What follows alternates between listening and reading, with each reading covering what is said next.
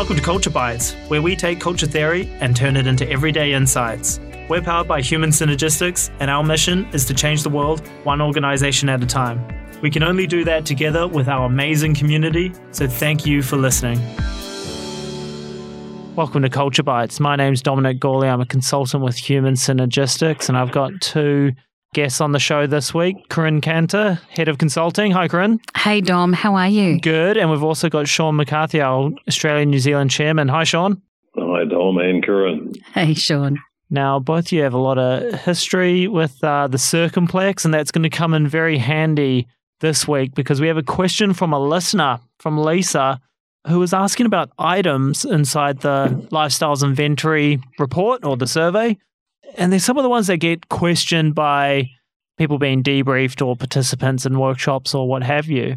Some of the more peculiar items, if you like. So what I'd love to do is to pick both your brains on, what do they mean? How should they be interpreted, or how do people interpret them? That kind of stuff. How does that sound? It's great. It's a great topic, Dom. Well, what do you reckon is the most questioned item in the LSI? If you had to put your money on it, Corinne? I would say alive and earthy. Spot on. That's the first question Lisa asked. So it's under self-actualizing as the question, as the item, very alive kind of earthy person. And that, in my experience, is the one everyone asks, what on earth, no pun intended, does that mean? Yeah. So what does it mean? Where does it come from? Sean, maybe if you take that one. I was hoping you pick Corinne. Yeah, no, that's a very interesting item. Alive and earthy kind of person, I think is the phrase, isn't it? And it's very much representative of Maslow's work. We freely admit it's a 70s item when the original Lifestyles Inventory was in the developmental phase in 76 to 79. And it's honestly an item we'd all quite like to lose. But every time the statistics are run on the data and the item regression and correlations with the outcomes, the summary perception questions, it always factors up really strongly. And so we hesitate to lose it because on the statistical evidence, it's a good item. It's just an item that creates these kinds of questions. Another way to think about it is to look at the words and break it down. So it's a live kind of earthy person. So what does alive mean? I mean, they've got a spontaneity about them. They've got a zest for living kind of thing. They, you see them enter the room. They take up space. They're big. But that can also be an act. I mean, that could be a power competitive style behaviour. There's a few people on social media who might portray that, Sean. Oh, absolutely. And so the alive kind of earthy person says this is not, if you don't mind me swearing on your podcast, it's not bullshit. I mean, it's genuine. And it's not the Earth Mother kind of thing that a lot of people think of. It's just this person has got something about them, and it's very real. So in terms of self-actualizing, that's one of the reasons I suspect one factors up so well. So sometimes I describe it as being like down to earth and stuff. Yeah. Do you think that applies? I think so. I feel like grounded, salt of the earth, down to earth, no BS. What you see is what you get. Someone who's so comfortable with themselves that they're not filtering, they're not self-editing. You can trust what you get from them. Yeah, cool. Absolutely. Sean, thanks for that, because that is the most question one. Can I throw some others at you as well? Yeah, sure. Go ahead. So also under self-actualizing, spontaneous, which you kind of touched on there already. So Corinne, I have a real passion around spontaneous as an item in self-actualizing. And I think when people read it, sometimes they think wacky. Like someone who's spontaneous is kind of out of the blue, little quirky, a bit wacky. Or even it's like someone who's going to sell all their worldly possessions and go, whatever. Yeah, it's interesting. I'm not quite sure at what point we've ascribed or attributed this idea that it's kind of an extreme thing. But I believe that what's important about spontaneous is if you think about self-actualizing as a style, when you're really comfortable with yourself and comfortable in your own skin, you're not going to self-edit, okay? You're not going to self-censor. So because you're comfortable being spontaneous in sharing about yourself, what you think and how you feel. And you're comfortable with where that might go and how people might respond to it. So it's spontaneity, the way that I think about it. Of course, you may well be someone who is, I think sometimes people think of spontaneous and impulsive as being the same thing. And it doesn't, spontaneous might mean that you can be impulsive, but that's not really the whole meaning. To me, it's really around whether you're comfortable with just saying what's on your mind and being visible in your feelings and your thoughts and, being open. Do you think as well it's also being open to being able to go off script? Yes. You know, absolutely. And so that doesn't mean, I'm selling all my worldly possessions and traveling the world. No. It just means I'm throwing a different question at you like this one right now, and that it's okay. We can deal with it. I love that. I think that's a great way to think about it, Dom, that it's about not being afraid to go off script, that you might have a script, you might stick to it, you might not, but if somebody else throws something at you, you're comfortable with that. And equally, your inner critic isn't so loud that it interferes with your ability to actually say what you think or express how you feel and own that and be visible. Yeah, I like it. Yeah, look, I agree. And another a word that's been out there for a while over the last few years and much used is vulnerable. So you could also argue that the spontaneous, if I'm exhibiting vulnerability in front of you right now, I'm being spontaneous. That's an all-encompassing word for, if I dare use it again, no bullshit. Yeah, it's interesting. I hadn't thought about it that way, actually. Yeah. Okay, that's cool. Well, Sean, what about, I've got another couple here, which I think are kind of linked, but under different styles. So there's humanistic encouraging has popular leader, and affiliative has leads because liked by others. And I think the link for me between these is the popular part and the liked by others part.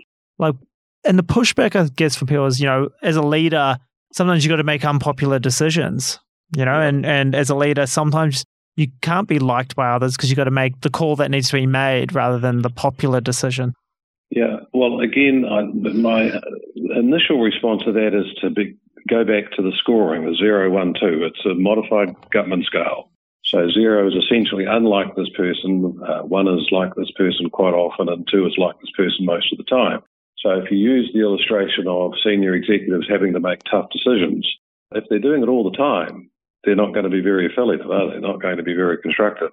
If they're doing it when they have to at times like this with the COVID-19 virus, then that's because it's not making them any of the least affiliative. So, popular leader leads because... What was it? Leads because liked by others. Leads because liked by others. Indicators of the servant leadership phenomenon, which I'm sure many of the listeners will be familiar with it. I lead because you allow me to lead. And part of that is I'm popular, in terms of you like me well enough, whatever. And the other is that it does have impact on my judgment about things. Yeah, and what's ringing a bell for me is, when you're talking about that scale, because it's essentially unlike me. So if I score a 0, I'm saying essentially it's unlike me to lead because I'm liked by others. Yeah. So what does that indicate? And on the opposite side, it's most of the time I lead because I like by others. It's not all the time. Yeah.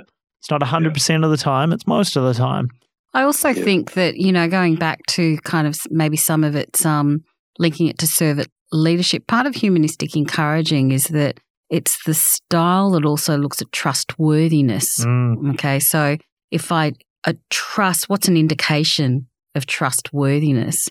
It might be because, and that's what makes somebody a popular leader, in that they're seen as someone that is approachable, that people can trust, that people can rely on. So it's that as well.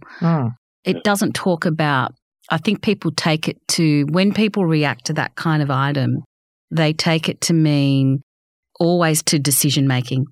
So really, when my experience is when people push back, they say, well, sometimes you're not popular but what they're saying is sometimes a leader has to make unpopular decisions. Yeah. That's not quite the same as what the item's asking. Exactly. I can be a popular leader but still make unpopular decisions. Yeah. Yes. Yeah. What about, that just sparked a thought that it's similar in a way to the other affiliative item, which is judgment influenced by liking for people. Because the pushback I've seen on this is that people are saying, isn't that playing favourites? Yeah. And isn't that kind of politics and stuff? Is that a good thing? What do you think, Sean? Yeah, that item is an interesting one again. It was originally placed in there on the structured belief that overly affiliative individuals may well be seen as being approval style oriented. So I'm talking about the super duper friendly kind of person who does have those kind of favourites and surrounds themselves with people who will agree with them and all that kind of stuff. Is more about approval style than it is about true humanistic, encouraging, or affiliative style. So when Clay Lafferty devised the original inventory, he put it in there as sort of a way of saying, well, that's a very high order item in the affiliative style in terms of how a Gutman scale works, which I'll talk to if you think I need to. And so it's one of the items that you might give 2 to everything in affiliative, but you may not give that person 2 in that one because you don't believe that they are influenced by people, liking for people. But if you give a 2 to that, you will have given a 2 to everything else. So you've got an unbelievably affiliative individual who's probably showing some approval style indicators in the next part of the circumplex.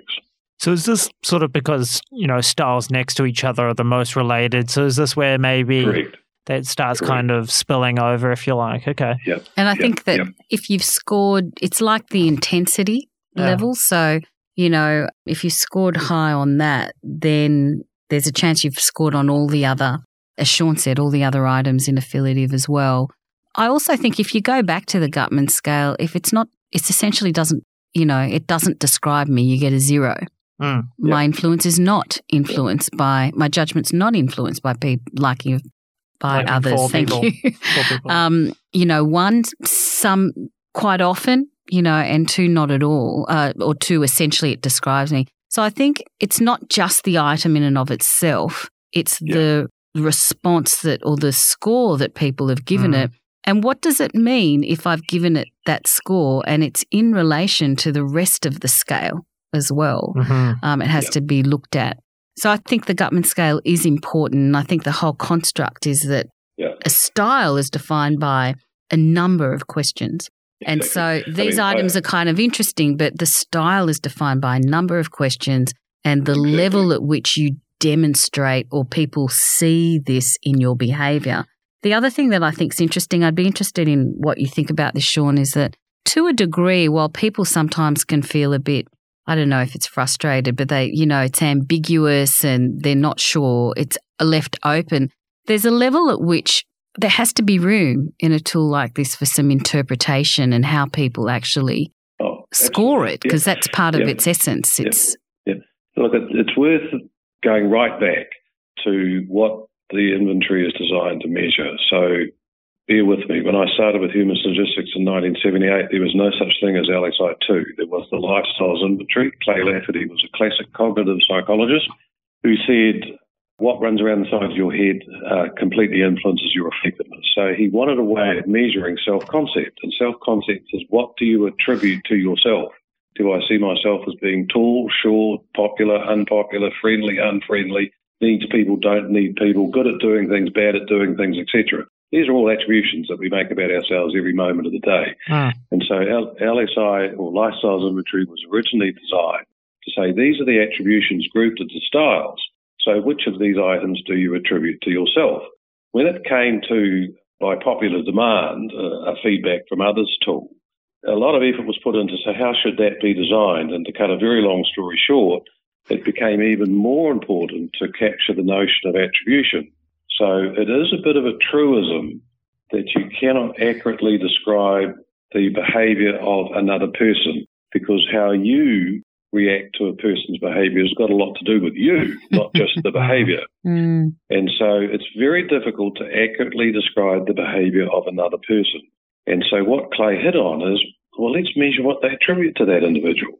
So do you attribute popular leader to that person? Do you attribute thinks people more important than things? Do you attribute, et cetera, because if those are the attributions you have about that person, you will behave towards that person on the basis of those attributions. And that's one of the reasons why the LSI has been such a successful, if you like, a very potent tool for behavioural change now for a long time, because it's not getting stuck on, do I do this or don't I do this? That's not the issue. It's, why the hell do people think I'm like that? That's the question. So my advice to anybody who's debriefing an LSI2 is it's not about whether or not you are like this. It's what might you be doing that's causing people to think you are like this. Yes. This is the notion of attribution. And the whole thing was designed in that way to take away the "but I'm not like that, they don't understand me" kind of thing. And into, so what are you doing that's causing people to think you are whatever it is? And let's try and track that down. And often it can be something very, very simple. I mean, I remember my war stories all a very long time ago, but working with one of the big accounting firms, and this partner had a very high extension and competitive, and he was actually a really nice guy. And I was looking for micro gestures and all sorts of things that might indicate as to why people saw him as being very competitive.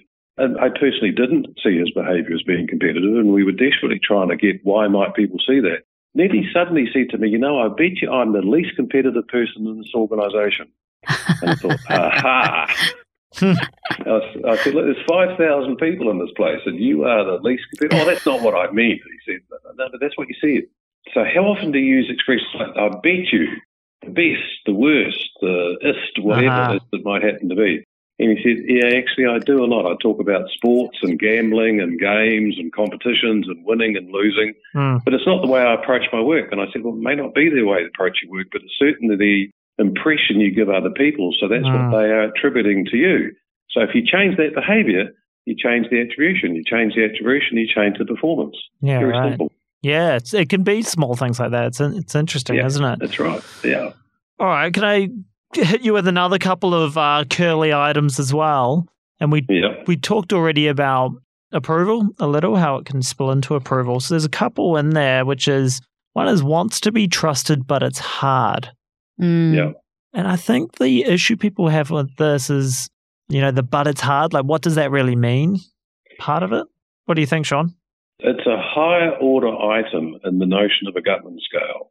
So just, if I may, I feel compelled to just take a minute or two to quickly review the Guttman scale, which people should be trained and have been trained in, or at least exposed to in their LSI accreditation training. But the Guttman scale is a ordered scale, if you like, where questions are asked in levels of intensity. And I mean, actually a really good illustration of how a Guttman scale works in a non-technical way is the Wikipedia page on a Guttman scale, Guttman, Guttman. And the example that's given, I can't quote it precisely, but it doesn't matter, is here's a number of questions. I am comfortable with overseas immigrants moving into my country, yes or no? I am comfortable with overseas immigrants moving into my city, yes or no? I am comfortable with overseas immigrants moving into my neighbourhood, yes or no? I would be comfortable if recently arrived overseas immigrants moved into the house next door. And I would be comfortable if a recently arrived immigrant married my son or daughter. So that's a very ordered scale. The way a Guttman scale works is I can say yes to coming into the country. I can say yes to moving into the city, but I might start to say no when it gets to the neighbourhood, or I might say no when it gets to my children, right? So there's a point at which you say no on that scale, and it's an element of social acceptance to difference, actually in an inventory.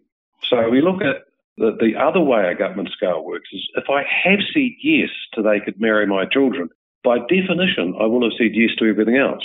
Right, because it's the most intense item. It's the closest to home. That's what I mean. It's sort of like a higher order item. That's a good example. That if you get a score for that one, you probably got a 2 or very close to a 2 because it's averaged out on everything else. And so, to put it in the circumflex, the really easy illustration is getting a 2 for practical does not make you a perfectionist, right? But getting a 2 for something like hostile, forceful, direct, self-centered, can be indifferent. Obviously, I've opened up a page here. De-emphasises feelings, those kinds of things. If you've got a 2 to those, you're going to have a 2 to practical business like confident, believes in action, not words, looks for challenges, etc. Because those are the I'm happy for my kids to marry the immigrant. The practical business like and competent are the I'm happy for immigrants to come into the country, right? It does not make me a perfectionist. So it's the easiest way to understand this is to look at the list that's in the report itself. And the ones at the top are the very higher order items. The ones at the bottom are the lower order items. But you have to build those items in. And that's why a Guttman scale is used in the LSI, because it gives a very strong handle on those attributions that people are applying to others. Yeah, I like that. So I get it now. So it's about the intensity of the question. So you got to look at them in clusters then. Correct. And groups rather than just picking one out. Because I also think too, I think the items are really useful to help people understand, I guess, some of the detail. When you get some feedback, you want to chunk it down. Mm-hmm. But then it's almost like you've got to chunk it back up and have a look at the whole picture of what else is in the circumplex. Because that's part of the story taken together as much as any one individual style's results, if that makes sense. And I think the other important note on that with these items, peculiar items, is that typically speaking, one item is not going to make or break a score. Yeah. You know, absolutely not. One item on its own. So if there's ambiguity around one of them, it's not going to change it from the 10th percentile to the 90th, right? Yeah. It will have an impact, of course, but not that big. So it's not getting stuck on that. You'd have to score on several items to actually push it up. Yeah. So on something like perfectionistic, I think you have to score, a 2 on 10 items or something like that to I think you've got the latitude of 2 on 10 items to get you up to about the 50th percentile. Yeah, correct. So you got a lot of room. Yeah, so one item's not going to throw that out. Exactly. Yeah, and the other thing we do there is that's why we get people to get feedback from sort of like 8 or 10 people. So that, and we look at the aggregate scores, because if you, Corinne, see me as very perfectionistic, for instance, but none of the other 9 people do, it's not going to have a hell of a big impact on my perfectionistic score because it's 1 out of 10. So the idea of using multiple feedback raters and aggregating the data into averages is that, on average, people don't see you as being a perfectionist, or on average, people do. Yeah. That's really useful. And Sean, you might have answered a couple of the other items actually in that description, which is, ones, especially in some of the styles, which can sound quite positive, like why wouldn't we want that? Yeah. Like under competitive is proud, self-sufficient, under perfectionistic is competent, practical. Aren't those positive things? Aren't those good things? Yeah. Yeah, they are. And being proud, self-sufficient does not make you competitive. Yeah. It's like I'm okay with immigrants coming into my country. That does not make me a racist or a non-racist.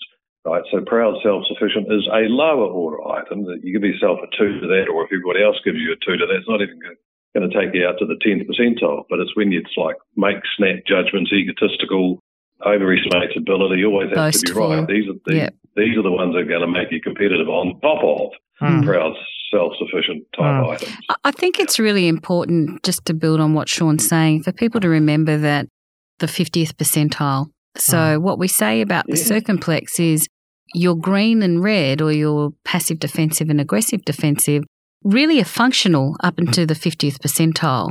And so you can score on a number of items. It's only if it takes you beyond the 50th percentile, which is usually because you've been scored on the high impact, high intensity items of that scale. So once you hit over that, then that starts to be more intense. So I always think with perfectionistic, for example, the items, and I don't have them in front of me, Sean, but I'm thinking practical, prefers actions to words, business-like, competent. They're going to show up at the lower end, below the 50th percentile. But when you get to things like striving or looks for challenges, you're starting to move beyond that 50th percentile. When you're into things like hostile, de-emphasizes feelings, you are well and truly in a very intense part of the perfectionistic style. Correct. So I guess this is as good a time as any to remind our practitioners out there is don't be perfectionistic about people's profiles. All right. So if I'm up to the 25th to 50th percentile on approval, but I'm at the 75th percentile on humanistic, it doesn't really matter. Right? So there's 2 ways to view the profile, and this is what makes it difficult, is that in normal circumstances, typical circumstances, I might be very constructive, but also have a little bit of competitive, or a little bit of perfectionistic, or a little bit of power, or a little bit of approval, or a little bit of whatever. If it's under the 50th percentile and my constructive styles are significantly above the 50th percentile, then they have minimal impact, those defensive styles, because they're low. What I would coach the person is to be careful that you don't start to rely on those styles when you get under pressure, because we know that can happen. So you're not looking for the perfect profile. On the other hand, the second way of interpreting a profile, which adds to the complexity, is that if I score low on everything, then I now need to look at how each of those defensive styles compare to the constructive styles. And it's quite possible that a 25th to 50th percentile score on competitive could actually be my strongest style. So now that becomes the strongest style to focus on. Yeah. So you got to look at the pattern. Yeah. Yeah. Don't look for perfectionistic in people. That's not the aim of the game. No. And even when we ask people, describe your ideal leader, there will be a little bit of red and a little bit of green because there's some functional stuff in there. And I think that's it. My theory is I never try to argue people out of items, but this is proud, self-sufficient. Cool. Awesome. That's fine. Yeah. What about this one? Yeah. Egotistical. What do you think about that one? Like I'm not going to spend my time trying to convince someone of anything else. And I don't think it needs to be convinced anyway. It's not really a problem. Yeah, I think that sometimes, I think we're a lot more relaxed around, clearer about the, red and green out to the 50th percentile. These are all things that are normal. And I don't know that you ever get to a constructive state that is permanent and never changes. Like I always think, like in reality, we go up and down, up and down, up and down, and really you want the trend line to go up above the line because everything else is just human. Yep. That's great. Well, those are all the items I had. I hope that helped Lisa out and other practitioners there, because I know those are pretty common questions that come up in workshops and debriefs and stuff like that. And I think thanks to Lisa for raising it, because we know that these, items, Dom and I sat earlier and he said, guess what they are? And we pretty much guessed all of them. So it was a good service to the community, Lisa. Thank you. Yeah. And thank both of you for your time today, and we'll no doubt catch up on another episode soon. Thank you. Thanks, Dom. Thanks, guys. All the best. Bye-bye. Bye-bye. Thanks for listening to this episode of Culture Bites. If you enjoy the show, remember to subscribe on iTunes, Stitcher, SoundCloud, or wherever you get your podcasts. Also, leave us a review. It helps other people to find the show. If you have a question you'd like us to answer, email podcast@human-synergistics.com.au. We'd love to answer it. This podcast is copyright by Human Synergistics Australia. All rights reserved. To learn more about what we do, visit human-synergistics.com.au.